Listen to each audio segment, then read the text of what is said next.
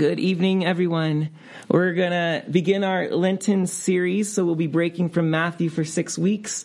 So we'll be in Psalm 3, a psalm of David when he fled from Absalom, his son.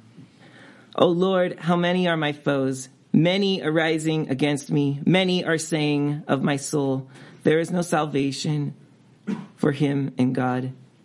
But you, O Lord, are a shield about me, my glory and the lifter of my head. I cried aloud to the Lord, and he answered me from his holy hill. I lay down and slept. I awoke again, for the Lord sustained me. I will not be afraid of many thousands of people who have set themselves against me all around. Arise, O Lord, save me, O my God, for you strike all my foes on the cheek. You break the teeth of the wicked. Salvation belongs to the Lord. Your blessing be on your people. Our hearts are stringed instruments. Did you know that? You've heard the saying that something tugs on your heartstrings. Yeah. So our hearts can be plucked like a guitar and resound with music.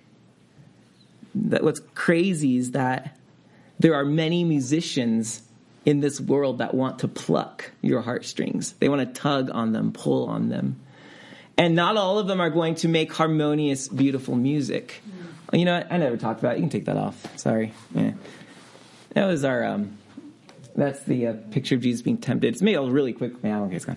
I love no, it's too late. The little miniature devil. Like, the devil's just so puny. It's my favorite part of it.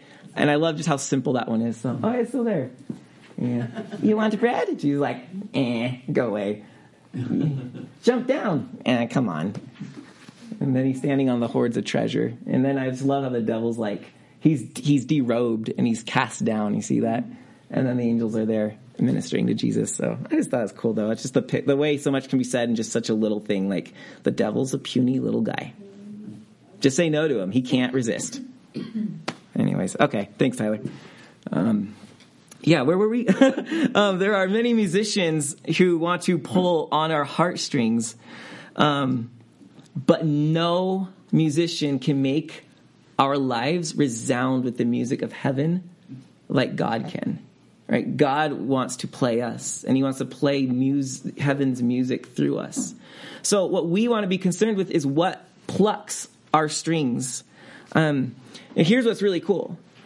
The word psalm actually means striking or twanging as in the chords of an instrument. That's what psalm means, to strike or to twang, to pluck, to tug.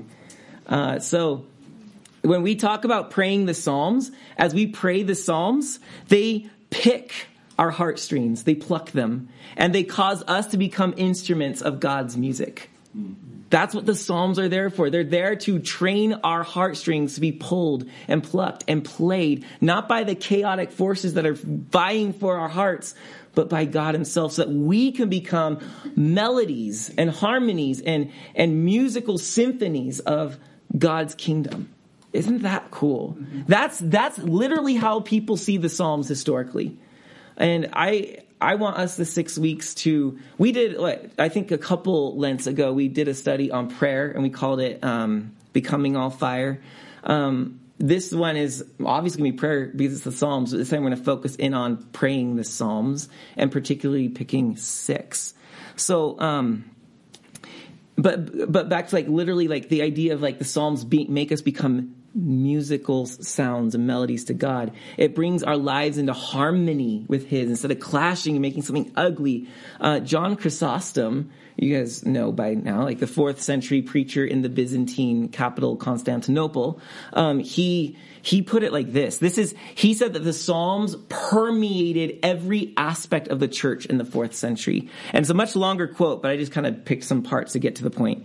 He said, if we pay attention in church, David, the Psalms, David comes first, last, and central. Interesting that, at his time, the church, you go to church, you pay attention, the Psalms are everywhere.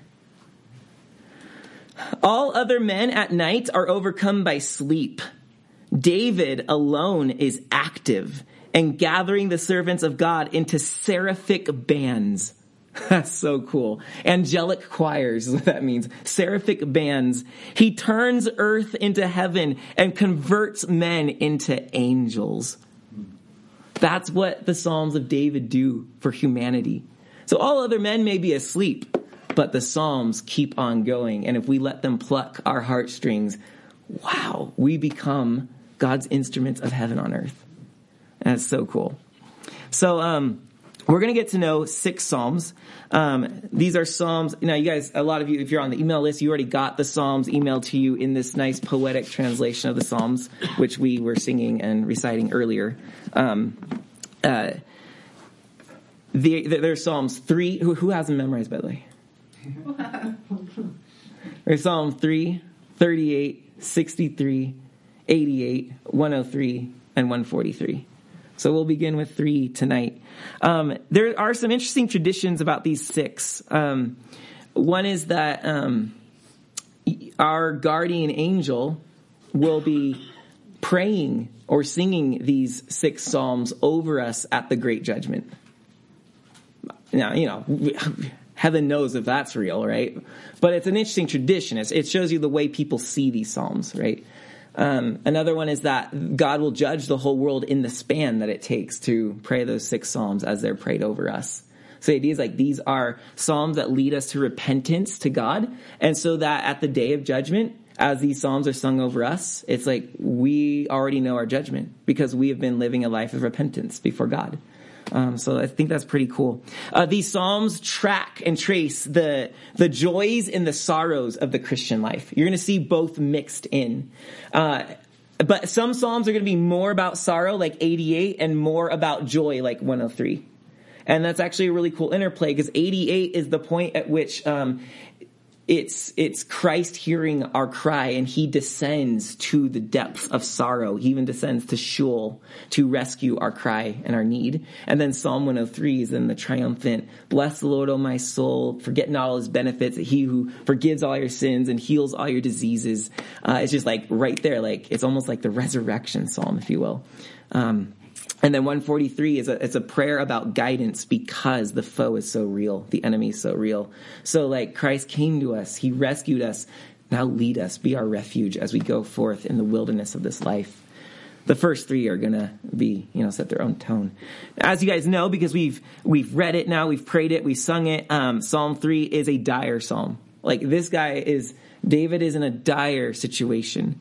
So we're going to set the tone off.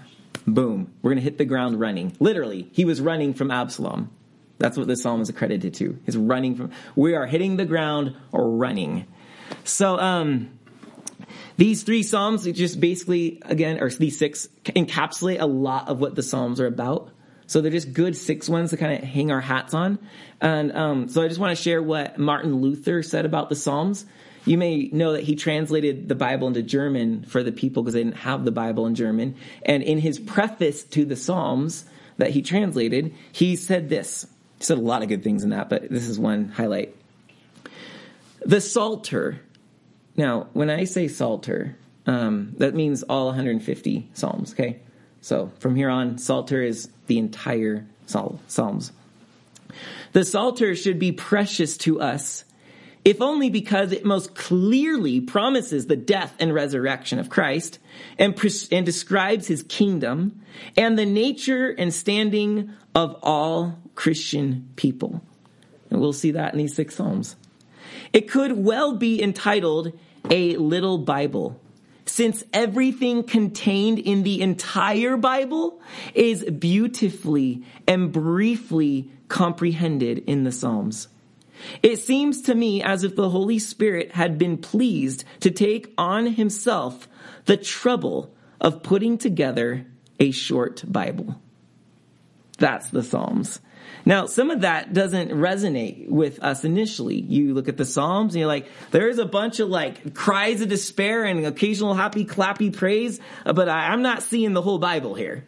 But the more you learn to pray the Psalms and go through the Psalms regularly, you start to catch this rhythm and the depth that is communicated within the lines of the Psalms.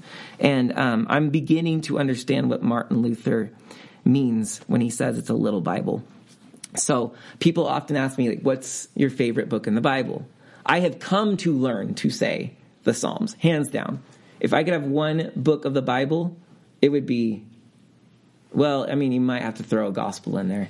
But outside of that, it might have to be the Psalms. And by the way, the New Testament would agree, because the New Testament cites the Psalms more than any other Old Testament book. So these were precious to the early Christians. Yeah, the Psalms are great.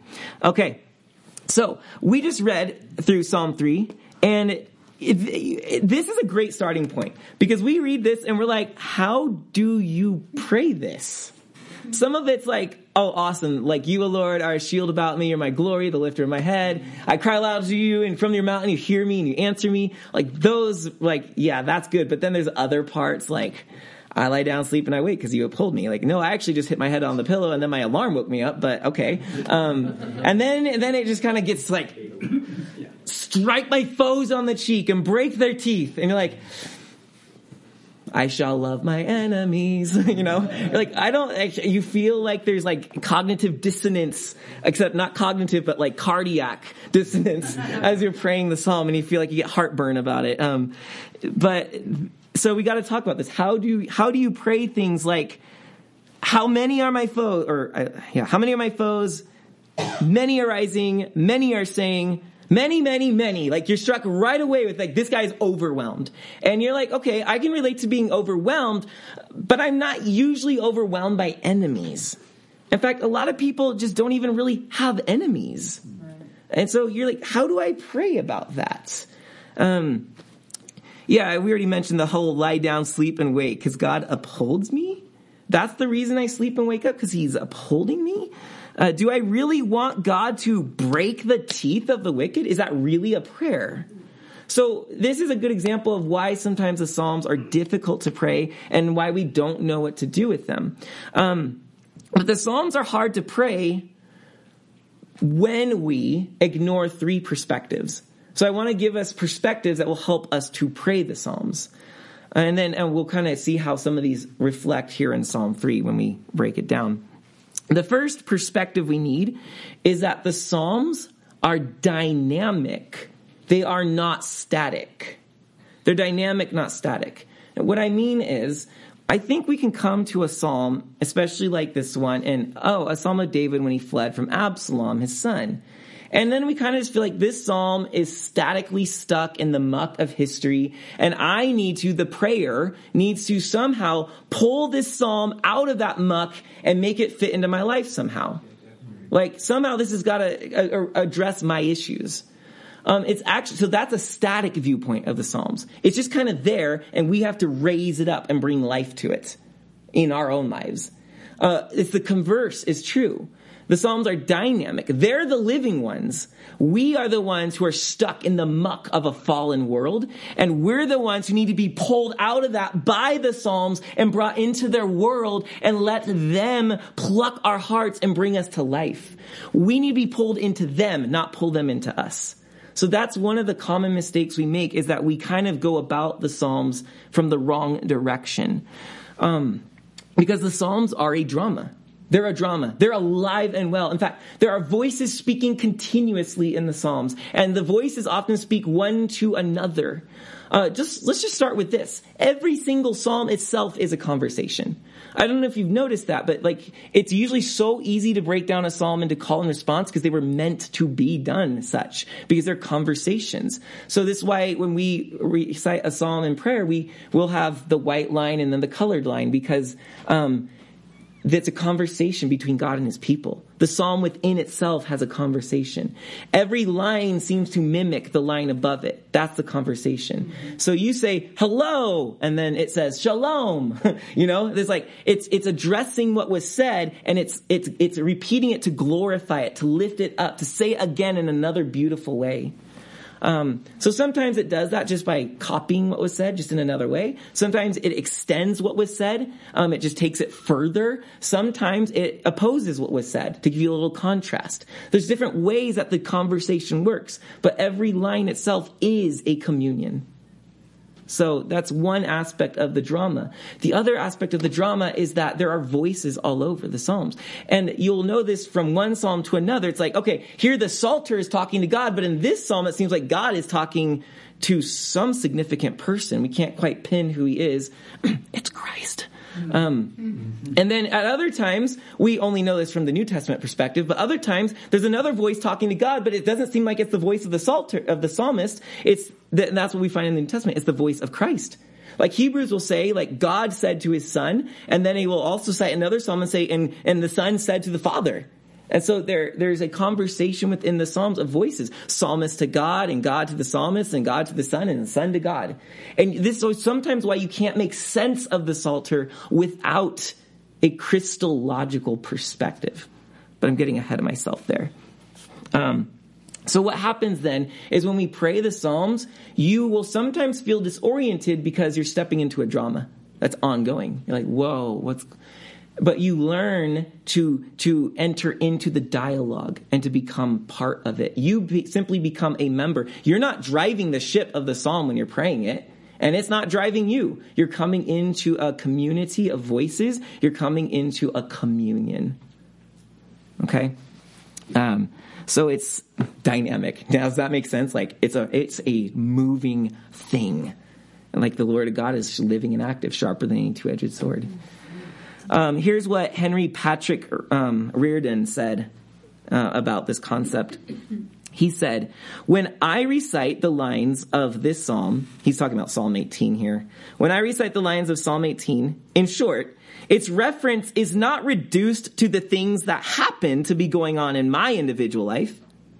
Rather, I am playing a part, in the larger and transforming drama of redemption. The paltry circumstances of my own existence are taken up through this prayer into the ongoing history of God's people. So as I pray a psalm, it pulls me into the context of what God is doing in the world. That's what we mean. Like the psalm pulls us in. We don't pull the psalm into us. It pulls us into it. And now we're part of the conversation of God's story. We're being tuned to his song. That's one perspective. The Psalms need to be prayed as dynamic, not as static things that we kind of got to, come on, baby, get to life here.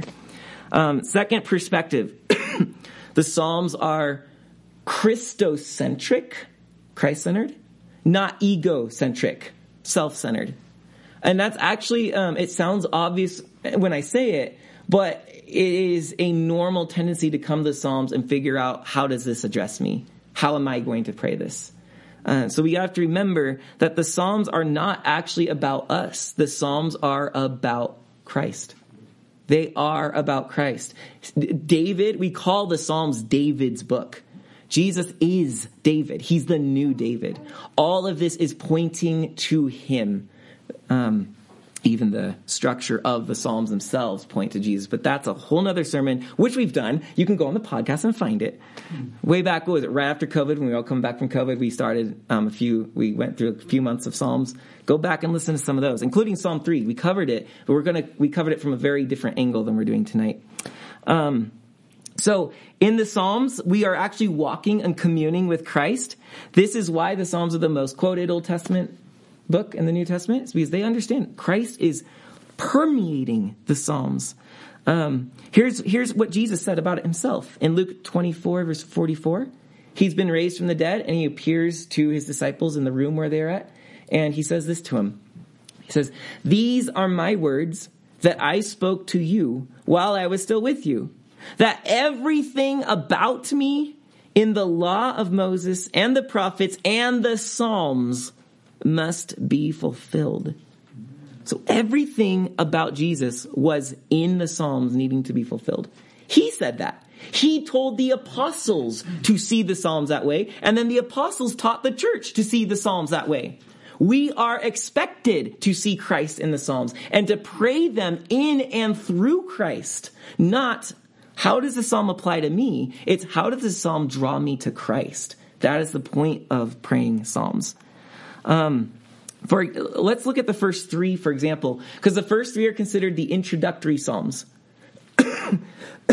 Excuse me. The first three are considered the introductory psalms, because you'll notice 4 is an evening psalm and 5 is a morning psalm.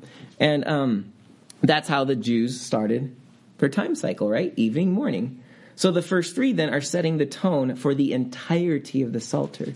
The first 3 deal with 3 themes that get repeated here and there throughout the Psalter. They're introducing the rhythms that you will find in these songs and these prayers. So Psalm 1, blessed is the man. Psalm 1 is about the man. What man? The man. Who's the man? It's a good guess. Who is the first man? Adam. It's not a bad guess because Christ is the new Adam. So you just got ahead of me a little bit. That's all. It's the first Psalm's about the man. Blessed is the man. And it talks about him becoming like a tree when he meditates on Scripture. Becoming like a tree planted by the waters, its fruits burgeoning, leaves never withering, in season, always in season, no out of season. And then there's a warning about the wicked. Well, this is Adam. This is Adam in the garden. He's thriving when he obeys God. But when he disobeyed God, we shriveled, we died, we lost. So that's why we need the new man. Blessed is the man is us when we obey God's word, but it's also Christ who obeyed God's word. It's also Christ who is the tree of life to us. The second theme is in Psalm 2. Why do the nations rage and the peoples plot in vain? The kings of the earth set themselves, and the rulers take counsel together. That word counsel, by the way, was up in verse 1 of Psalm 1. Who walks not in the counsel of the wicked. Here we see their counsel. They take counsel together against the Lord and against his anointed, saying, I'm going to summarize, let us rebel. Against his anointed. That is the Hebrew word Mashiach, Messiah. Messiah is Christ. Christ is the Greek form of Messiah, Hebrew. This is literally saying, the second psalm, the theme is the Messiah. This is now what we've gone is from Adam in Psalm 1 to David in Psalm 2. David was the first so-called Messiah, little m, Messiah. He was an anointed, chosen by God to rule the people. Jesus just becomes the greater and best and newest and ultimate David. So here we come to the Messiah. And so the Messiah is going to be a huge theme. The king will come up in the Psalms often. But we have to understand that we now have a greater David. There is one king, and it's Christ. And you'll start to see Christ is chock full in the Psalms, including Psalm 2. This is really a psalm about him taking his kingdom. But we're not going to take the time to go through Psalm 2. And then Psalm 3.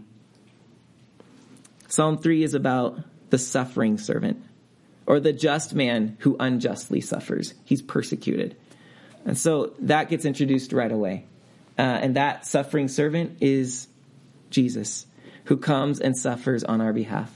There are lots of moaning and wailing in the Psalms. Jesus took all that sorrow upon himself for our sake. And so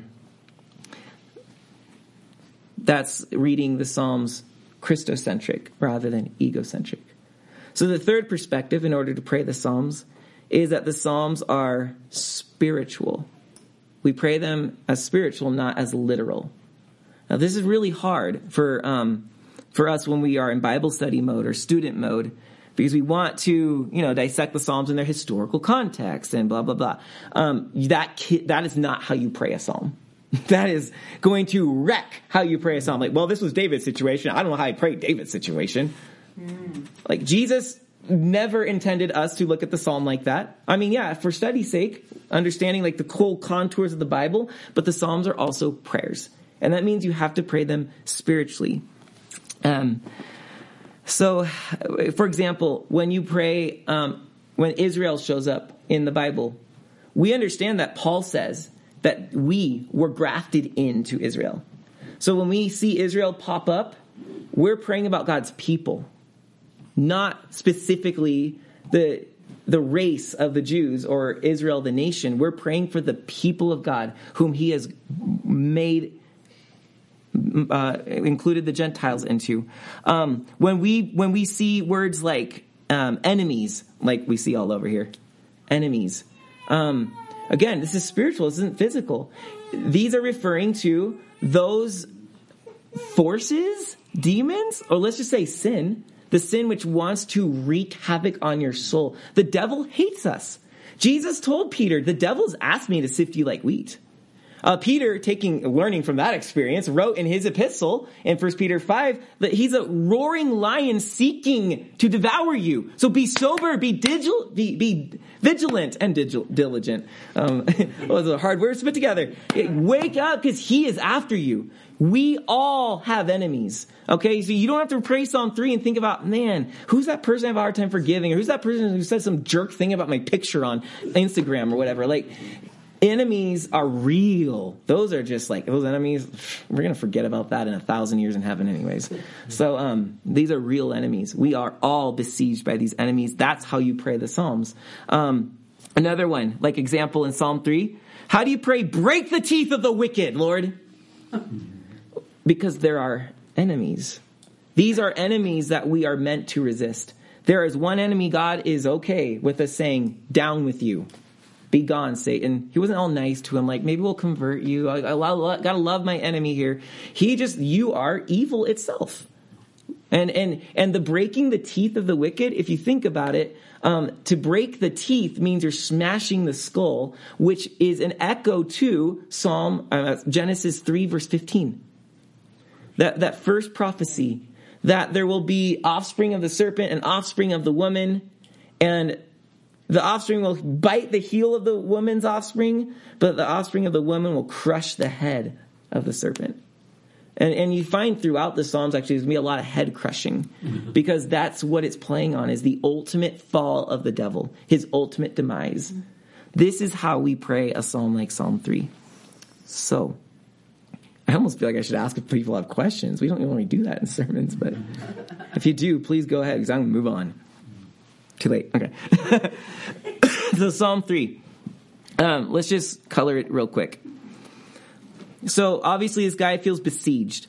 I love in the ESV you have many 3 times each line. How many are my foes? Many are rising. Many are saying of my soul. The same in this Abbey translation. How many, actually the first word of each line is how many, how many, how many. It's so much even more cleaner. And you just get the sense of being overwhelmed. That's what he's going on. And then we see that there are lies. He's dealing with this head battle, these thoughts. There's no salvation for him in God. Have you ever experienced that? This is what happens. The enemy lies to us. This is something we deal with. The Psalms combating this spiritual warfare. And then after that, we have the word Selah. A lot of people don't know what to do with Selah. You might have already guessed what I do with Selah. I got it from not Jordan Peterson, James Jordan. Yeah, you knew as soon as it said James Peterson. Jordan Peter, whatever. Yeah, James Jordan. Who? What's his name again? James Jordan. There you go. He set a lot of the Psalms to music for his church, and I can't read music, so I don't know how to deal with what he did. But Tyler gave me the little hymnal, and in his intro, he talks about the Selahs, and he says that Selah may mean go back up. So what it means is he interprets that to mean pray the first verse again. So when you come to how many are saying about me there's no salvation for him in God, Selah means go back to how many are my foes, O Lord? How many are rising up against me? And so what that creates is in some Psalms, because not all Psalms have Selahs, but it creates a little refrain, a little place for the heart to go hang itself up on again. So that's the way I interpret Selahs. If you want to use that in your own praying of the Psalms, go back up and pray verse 1, and then go back to where you left off. So it's just like a refrain, a shorthand for it. So then we come to, but you, O Lord, are a shield about me, my glory, the lifter of my head. So he's acknowledging that, okay, I am besieged, but he has besieged me first. He's the shield all around me. I am safe in the castle of his strength. My glory, the lifter of my head. Shields were often emblemed with your general sometimes, not even just your country, but sometimes your general. So people like knew which flank was which and such. And the shield was a symbol of glory. In fact, when you would defeat enemies, you would hang their shields, right? We read about in the Kings that there were shields hung in the temple in Jerusalem. Shields were not just protection, they were glory. And this is what God is to us. He's our emblem. He's our protector. I cried aloud to the Lord, the lifter of my head. So we can feel very down, especially when we're hearing the lies of the enemy.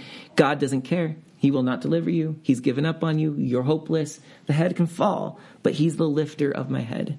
And so the psalm is turning us to the Lord. Okay, so then he talks about finding comfort. Because when you're in the middle of battle, it's hard to lay down and sleep. When you're in the middle of battle, you could die in your sleep. So he's praising God for sustaining him through falling asleep and waking up. And he will not fear, even if thousands besiege him. So coming back to that original theme, the how many, even if he's surrounded. Because why? He's got God as his shield. And then there's the desperate prayer at the end. Arise, O Lord, save me, my God. You strike my enemies on the cheek. You break the teeth of the wicked. We've covered that already. So salvation belongs to the Lord's at the end. This is, as we've seen with the introductory Psalms, Psalm 3 is the first actual petition psalm. The first one is actually making requests of God. The first one's teaching us how to live. The second one is telling us there's a king and you should respect him or you're going to be on the wrong side of history. And then the third one is actually now, okay, Lord, help. It's the first proper petition. So here's what I want to do with this. We're going to finish by just asking 3 questions about the psalm. And you will be familiar with this, William. What does the psalm teach us about God? And what does the psalm teach us about ourselves? And then what does the psalm teach us about prayer? So what does the psalm teach us about God? It teaches us first, you could probably pull a lot more, but I try to keep these, briefer than they already are. So the first is that Christ is our salvation. I didn't say God, I said Christ. Christ is our salvation. Because in Psalm 3, we progress from Adam was Psalm 1, to David, that was Psalm 2, to Jesus in Psalm 3. Not only the suffering servant, but actually the name Jesus is here in this psalm. The word salvation at the very end. Salvation belongs to the Lord. First time salvation is used in the Psalter. Right there, salvation. Do you remember what the angel said in Matthew 1? You shall call his name Jesus, for he shall save his people from their sins. Salvation in Hebrew is Yeshua. It's Joshua in English. It's Jesus in Greek. Anglicized Greek, but yeah. So Yeshua is right here in this psalm. Yeshua is of the Lord. Or Yeshua belongs to the Lord. Your blessing be on your people. So we go from Adam to David to Jesus. So what we are seeing in this psalm is that Christ himself is our salvation. He's the one who answers our plight. Second thing we learn about God here is, again, Christ. Christ is our resurrection and our life. He's our resurrection and our life. When it says there in verse 5, I lay down and slept, I woke again, for the Lord sustained me. Sleep in the Psalms is not always necessarily going to bed. In Psalm 13, it's going to use the word sleep as a synonym for death. In the Kings and Chronicles, you'll see often this king died and he slept with his fathers. Sleep is a euphemism for death often in the Bible. And while, it may mean physical sleep here, it doesn't matter because what we realize is that sleep is always a miniature death. We are completely out of control. We are completely vulnerable. And worse yet is when you sleep, you stop praying. It is the one time in your life when you don't get to pray.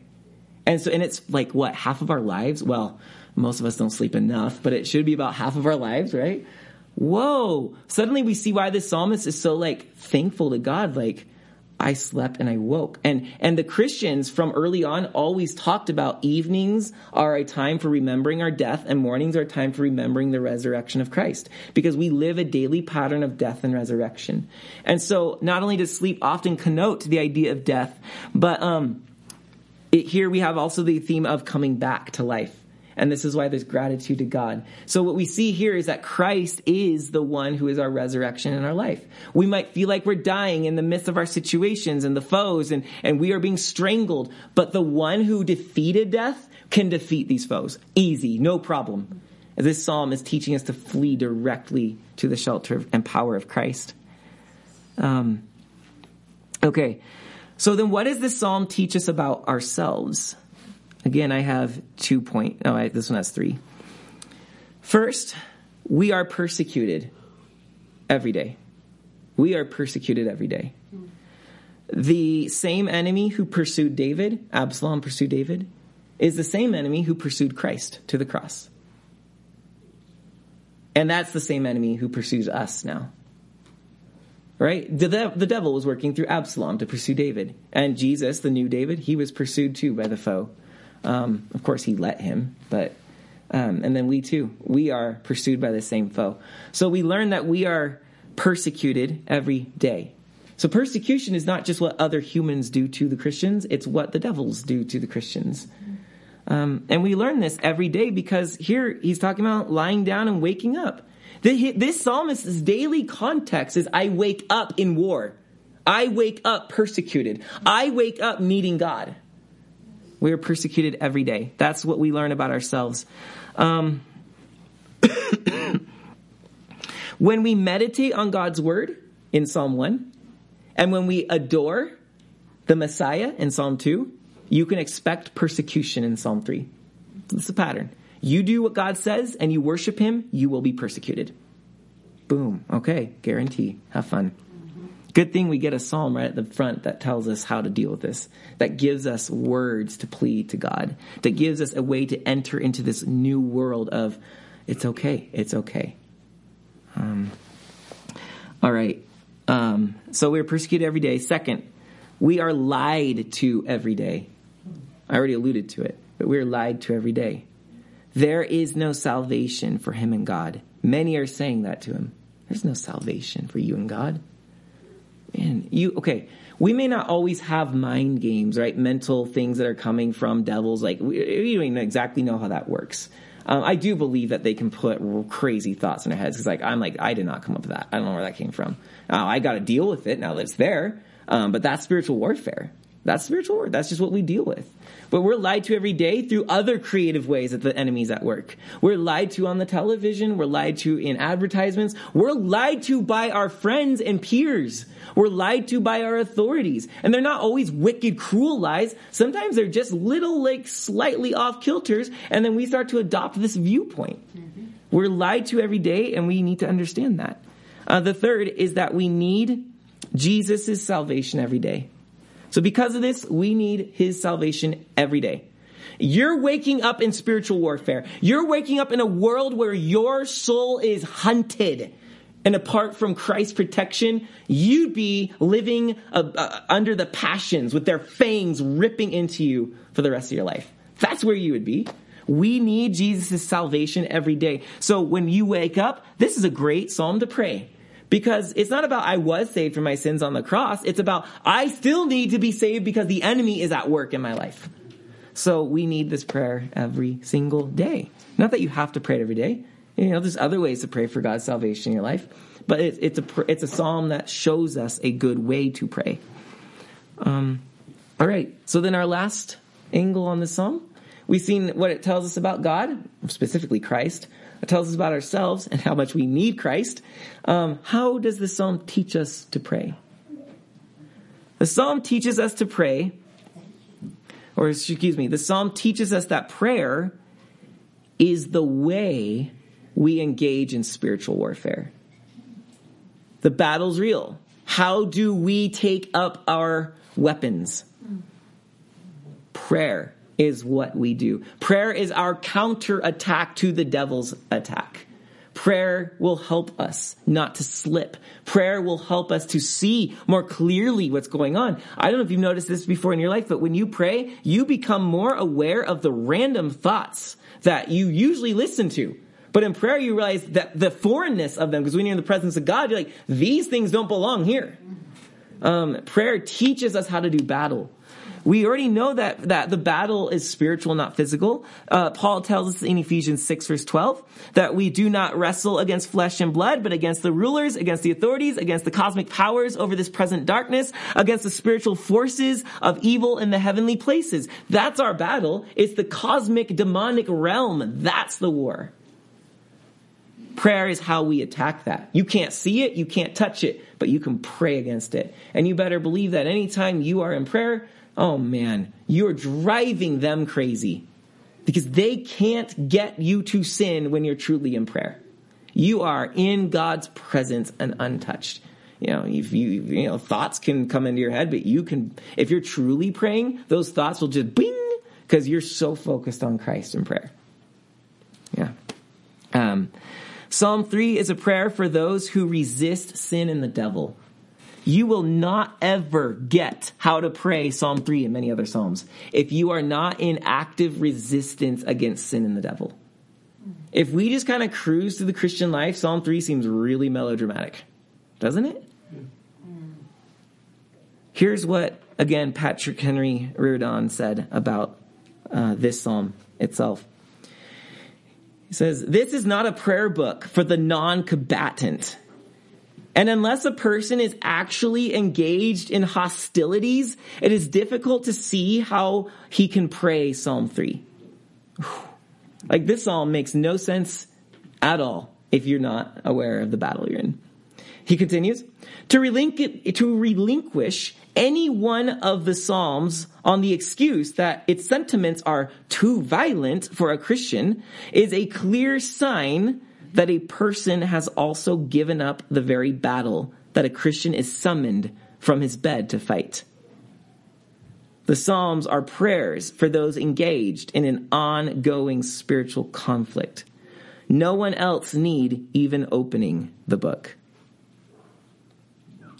That sums it up. So, prayer is our counterattack against the persecution and counsels of our enemy. Prayer provides a shield of protection about us. Those truly in prayer cannot sin, but sleep renders prayer impossible. This, by the way, is why the monks were obsessed with trying to stay awake. That's why. Here are matches for impossible. Okay, Siri, you think you're prayer now. Okay. Sleep renders prayer impossible, but we see Christ's aid even in sleeping and rising. Like, that's just how intimate it goes, like the need we have for Christ. So, in life, we come face to face with our enemy on a daily, constant basis. But when we pray the Psalms, we come face to face with Christ, our salvation, whenever we enter. So, who's going to pluck the strings of your heart? The enemy or Christ? Whose instrument will we be? The Psalms present themselves as a ready weapon against the enemy's designs and to make us into living instruments of the heavenly song of Christ. Lord Jesus Christ, our God, have mercy on us and save us. For you are good and you love mankind. Amen.